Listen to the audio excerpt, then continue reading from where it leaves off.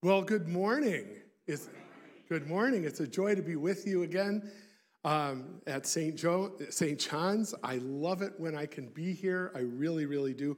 And thank you for that hymn this morning. A Mighty Fortress is Our God. That is one of my favorites, and I haven't heard it in a long, long time, so it was just wonderful to hear that. If we haven't met yet, my name is Bill Gross, and I'm happy to be joined by my wife, Mary, right over here. I'm a seminary student at the Institute of Lutheran Theology, and regarding that, I will appreciate your prayers as classes begin tomorrow. It seems that we're all living lives that are going at a frenetic pace that we can hardly catch up with ourselves, coming or going.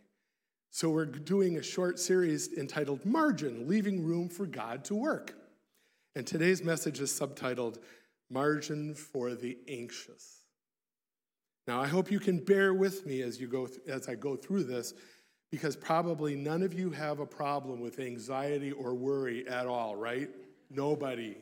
I'm the only one, so we'll be reading from one of my favorite sections of Scripture, Matthew 6, verses 27 through 24. So if you can, please open your Bibles to Matthew chapter 6. If you don't own a Bible, there's one right in the seat back in front of you. And if you don't own a Bible at all, please take that home as a gift, because we really, really, really hope that you will be spending time in the Word. Our scripture is Matthew chapter 6, verses 27 through 34. Can any one of you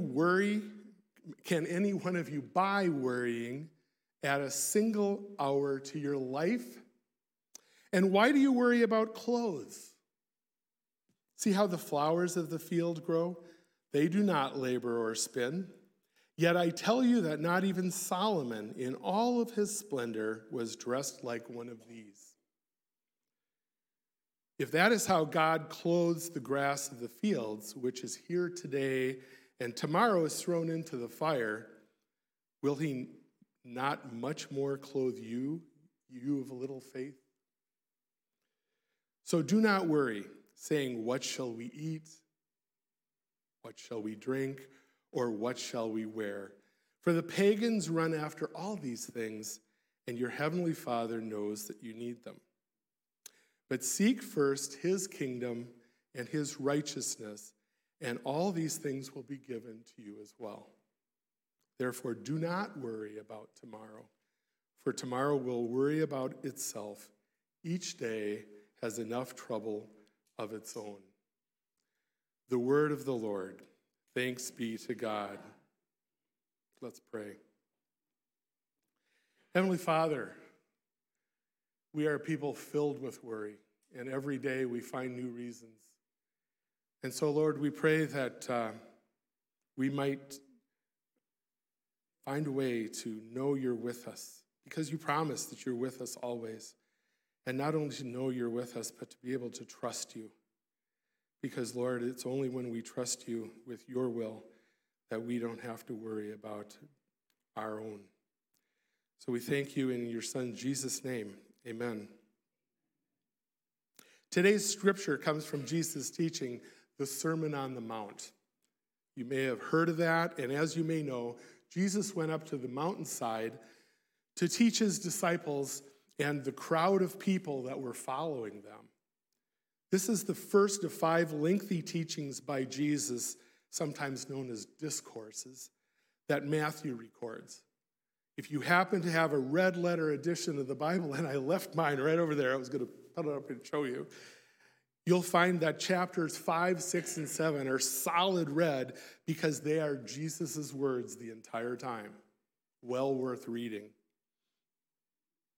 If you've ever wondered where Jesus taught us to pray the Lord's Prayer, which we'll be praying together just before Holy Communion, you'll find it here in the beginning of chapter 6.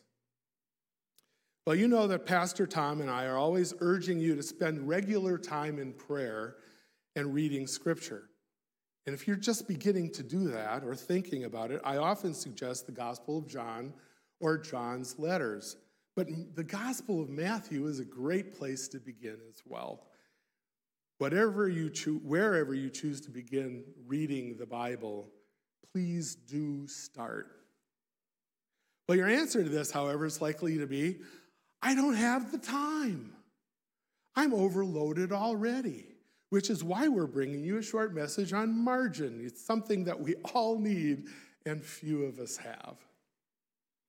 Dr. Richard Swenson, author of a book titled Margin, Restoring Emotional, Physical, Financial, and Time Resources to Overloaded Lives, makes the contrast between margin and overloaded lives like this. How well do you identify with any of these? Overload is not having time to finish the book you're reading on stress. Margin is having the time to read it twice. Overload is fatigue. Margin is energy. Overload is red ink. Margin is black ink. Overload is anxiety. Margin is security. Overload is the disease of the 90s, he said, when his book was written, but overload is a disease that is still rampant in the 2020s. Margin is the cure. Dr. Swenson continues that margin is the gap between rest and exhaustion, space between breathing freely and suffocating. It is the leeway we once had between ourselves and our limits. Of course, if you're like me, that time when we had that leeway was a long time ago. How many of you feel exhausted? How many of you feel like you have some leeway? What do we do when we're overloaded with no margin? Well, of course, we worry. We're full of anxiety. And by the way, I'm using the words worry and anxiety the same way. Some English translations of the Bible translate the original Greek as do not be anxious, while others, including the New International Version that we read, translate the text as do not worry. It's the same. Because when we're anxious, we worry, and when we worry, we're anxious. But why do we worry? There are at least 8 places in the New Testament where we are explicitly commanded with the exact words, do not worry. 3 of them in the passages that we just read. And yet, we all still worry. What's going on? Well, Jesus had something to say about this while speaking to the crowds and to his disciples gathered on the mountain. There are at least 3 problems with worrying. The first one is that worry is futile. The very first verse that we read today is, can any one of you, by worrying, add a single hour to your life? And the answer is no, of course. But the bigger point is that when we worry, we grind ourselves into an anxious pulp without improving anything. The worry comes because we don't have the strength or the ability to address the situation on our own. Because if we could, we wouldn't be worrying. And we haven't trusted God with it either. The second problem is that we worry about meeting our needs. And rightly so. Many of us are keenly aware of our responsibility for earning a living, putting a roof over our heads, having enough money for clothes, food, and everything else we need. And these worries become stratospheric when we lose our job, or we can't make enough money, or when things become more expensive. I don't mean to downplay the anxiety of situations like these, because it's real and it's brutal. But I'm encouraged that God addressed some of these worries. He taught, and why do you worry about clothes? See how the flowers of the field grow? They do not labor and spin. Yet I tell you, not even Solomon in all of his splendor was dressed like one of these. If that is how God clothes the grass of the field, which is here today and thrown tomorrow into the fire, will he not much more clothe you, you of little faith? So do not worry, asking, what shall we eat? And what shall we drink? And what shall we wear? For the pagans run after these things. And here's the best part. Your heavenly Father knows that you need them. Our Father in heaven knows that we need these things. And Jesus is asking us to trust him. But that's a mighty hard ask, isn't it? It's tough to trust God. Finally, we are pros at worrying about the future. Mark Twain had some interesting things to say about worry. He says, I've had a lot of worries in my life, most of which have never happened. And after that, he also said, worrying is paying interest on a debt you might not even owe. I don't know about you, but I've worried about a lot of things that I wouldn't have need to, but that's not all there is. Worrying is all you can do when you get that diagnosis. Or when you're experiencing what seems like financial ruin. In the midst of broken relationships or loss, there's nothing to do but worry. And sometimes it seems that nothing goes right. So can we do more than worry? Jesus urges us in verse 33 to seek first his kingdom and his righteousness, and all these other things will be added unto you. Therefore, in verse 34, do not worry about tomorrow, for tomorrow will worry about itself. Each day has enough trouble of its own. Well, we all know that we worry a lot, while Jesus tells us not to worry at all. So how do we turn off worry? The answer, according to our scripture today, is that we need to trust God. Oh, that's easy to say, right? And if you're like me, sometimes it's nearly impossible to do. So how do we trust God? 3 things have helped me, and I hope they'll help you to trust God as well. The first is to lay up treasures in heaven. In other words, invest in your relationship with God. Spend time regularly confiding in him in prayer and reading scripture to learn his character and his ways. Here are some of the verses that have helped me. Matthew 6:19 through 21. Do not store up for yourselves treasures on earth where moths and vermin destroy, where thieves break in and steal, but store up treasures in heaven where moths and vermin do not destroy, where thieves do not break in and steal. For where your treasure is, oh, I shouldn't do that. There your heart will be also. Another one, Psalm 34, 8 and 9. Taste and see that the Lord is good. That right there. The Lord is good. Blessed is the one who takes refuge in him. Fear the Lord, you holy people, for those who fear him lack nothing. I have a lot of reassurance in those words. The Lord is good, and those who fear him lack nothing. However, I need to suggest something about that word fear. Fear isn't a very good motivator, and we can't trust God simply because we're afraid not to. So it's helpful to think of that fear as meaning to be in awe of God, not to be in trepidation of him. A magnificent, powerful God who fills us with awe and demonstrates his love for us might genuinely be a God we can trust.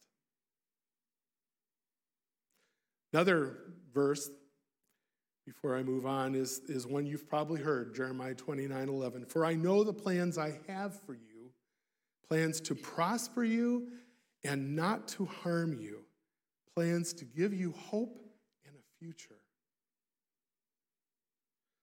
This verse is quoted a lot. You may have heard it. The caveat here is that God's plans aren't always the same as our plans. But God's plans have, so far in my life, always turned out to be better than what I had in mind. A God who is trustworthy has our best interests in mind. And in verses like this one, he promises that he does. The second way that I found it easier to trust God is to experience his presence in the Lord's Supper. Christ is with us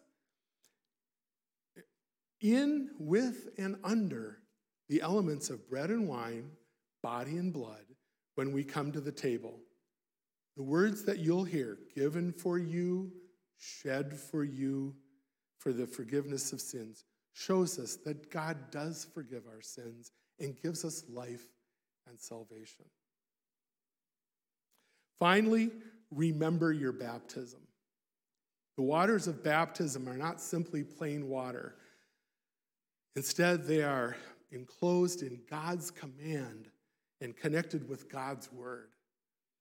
It signifies that the old creature in us and all of its sins and evil desires dies, and a new person rises up, comes forth in repentance through Jesus Christ to live before God in righteousness and purity forever. In other words, we become a child of God. Now, if you've never been baptized or you wish to reaffirm your baptism, as Pastor Tom was just mentioning, you can be baptized if you have come to faith in Jesus Christ as your Lord and Savior. This can be arranged whenever it would be most meaningful to you, but there is that opportunity coming up next week at the 125th anniversary celebration at Babe Man Park. So if you're interested in being baptized, please call the church office or talk to Pastor Tom. When I was much younger, trying to sort out what I should do in many areas of my life, I wanted to know what God's will would be. Over and over again, it seemed that I was directed to one verse, one of them that we read today. And was it a Holy Spirit thing directing me there? I kind of think so. And that verse is the one I'll leave you with that you might call my life verse. Some people call there a certain verse of Scripture that has meant the most to them over their lifetime, their life verse. And this is mine, Matthew 6:33. But seek first his kingdom and his righteousness, and all these things will be given to you as well. I urge you to do just that. Trust God and seek his kingdom and his righteousness. Because God loves you so much that he sent his son, Jesus, to die on the cross, to rise up again, and for the forgiveness of your sins. God truly, truly loves you in an awesome way. Amen.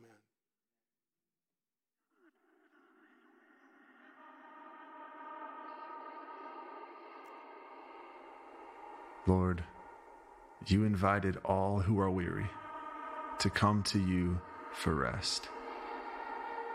Today, I come to you for that rest. I bring you the heavy burden of work, the tasks that are incomplete, the plans I want to keep thinking through, and the deadlines that are quickly approaching. I'm tempted to believe that my worth is in my accomplishments. Remind me that I am a valued child of God based on the work of Christ. And I'm tempted to believe that my security is in my possessions. Remind me of the greater and truer inheritance that is kept in heaven for me. And on this day of rest, help me to slow down, calm my restless heart and anxious thoughts. And on this day of rest, Help me to enjoy your creation, not as a tool for my productivity, but as a gift to delight in. And on this day of rest, above all else, help me to be aware of your presence with me. You are the one who created this world and placed me in it. And you are the one who said, "It is finished. The work is complete." And you are the one who now invites me into the rest that Christ earned for me. So help me to enter that rest today.